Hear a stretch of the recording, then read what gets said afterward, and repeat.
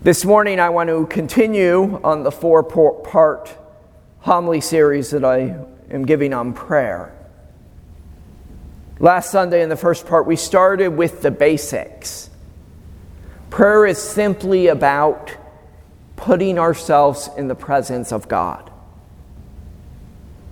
I ended that homily with a moment of prayer that we just called ourselves into that presence of God and meditating on His gaze upon us. Today I want to focus on cultivating a heart that's ready to receive the grace of God.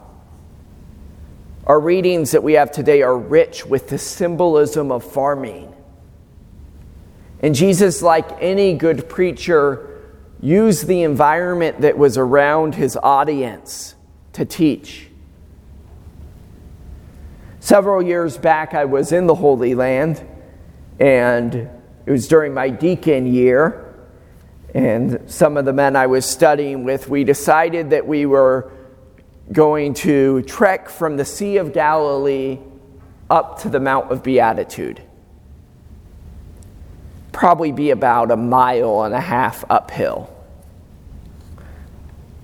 And as we climbed the hill, we slowly realized how rich the clay and the soil of the Mount of Beatitude was that we were climbing. Our feet were sinking in deep. And so slowly we had to find rocky ground that was on that mount. Throughout the mountainside, people would grow orchards and crops on the mountain. There would be flat land on it. The rocky soil would be in between each of those fields, right, for them to be able to traverse between.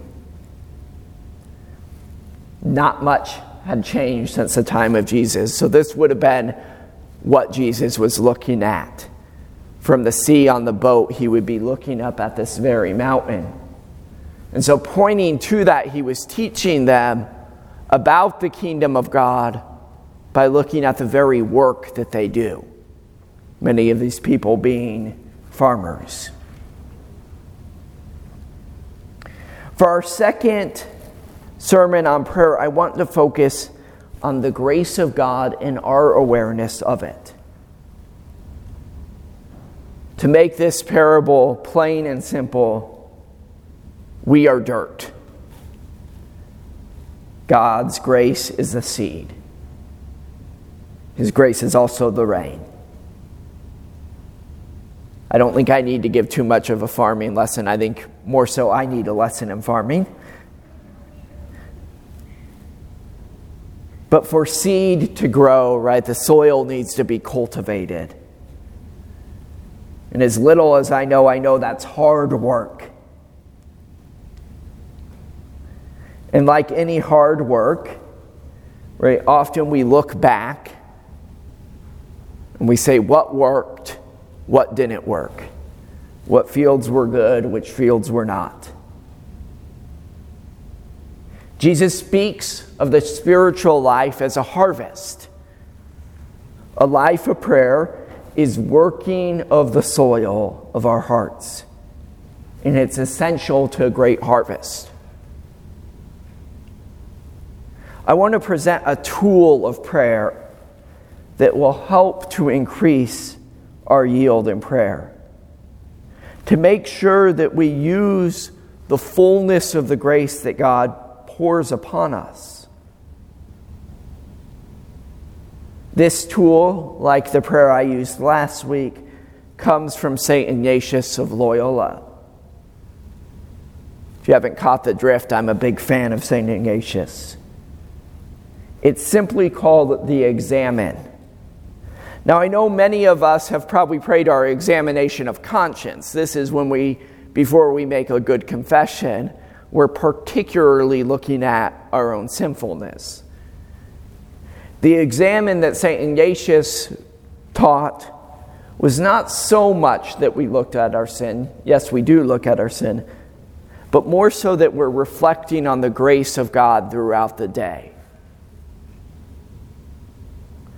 On the back of the bulletin, to make it easy so you don't have to take notes or remember anything, we put the 5 steps of the Examen prayer on the back of the bulletin. So when you pick up your bulletin coming out of Mass today, you can take your homework home with you there. This prayer for myself is best said before going to bed. St. Ignatius so highly regarded this form of prayer that when he spoke to his missionary priests, who were very busy, some of them doing up to 100 to even thousands of baptisms a day, right? He told them if they were to only have one opportunity for prayer in the day, that prayer was to be this examen and to never skip it. It's both a prayer and it's an attitude.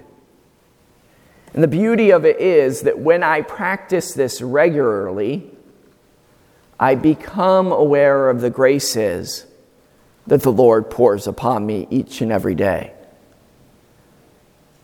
Right? And so that question of does the Lord ever answer my prayers becomes more clear when I pray this each day, because each day I see that the Lord has poured His grace upon me. We can see this tie in today's gospel, right? We want to be those who have eyes and see and have ears and hear. That we see the grace that the Lord pours upon us. That our hearts are the hearts with rich soil, in which that seed of grace falls and flourishes and yields a bountiful harvest. But sometimes we have those hearts that we're overcome with worldly anxieties. Right? Our hearts are rocky. Sometimes we receive a grace with great joy in one moment, but we fail to look back on it. Right? It's that looking back on the graces of God that allows it to take root in our heart. And so I want to go through each of the 5 steps of this prayer and just kind of explain it. First step is to call upon the Holy Spirit to ask God for light. In all prayer, we should always start by asking the Holy Spirit to come down upon us. Right? We don't know how to pray as we ought. It's the Holy Spirit who instructs us in our prayer. And so for asking for the light of God in this first step, right, that I see the day as a whole through the eyes of God, not through my own eyes. Step 2 is that I give thanks to God. This isn't necessarily that it's for a particular grace, yet if it is, that's okay. More so, it's just that disposition of gratitude. Right? Thank you, God, for another day. Step 3 is really the meat of this prayer. And that's a review of the day guided by the Holy Spirit. Usually I'll go section by section of the day, so morning, afternoon, evening. Right? But it's not so much a review of the day like I would in a business review or something of that extent. Right? This is a review of the day with the Holy Spirit. And what's beautiful about this when I go through it, right? And I see where God was present in the day. I see where His grace was. And sometimes moments that I wouldn't have noticed if I didn't do this prayer, become very clear. Right? Chance encounters become clear. Conversations. Maybe even just the simple time that I saw something in nature. And so I go through this hour by hour. Where was the Lord's grace in the day? Step 4.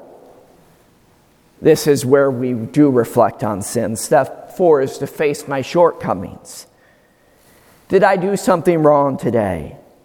Was I harsh in a conversation? Was there sinfulness today? Is there some repeated shortcoming in my own life? And simply saying, I'm sorry, Lord.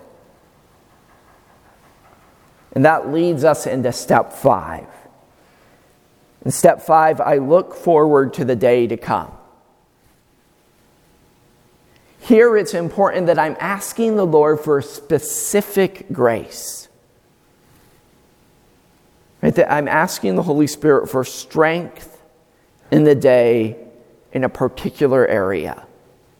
It may be connected to step 4 there. Right? Where do I need you, Lord, tomorrow?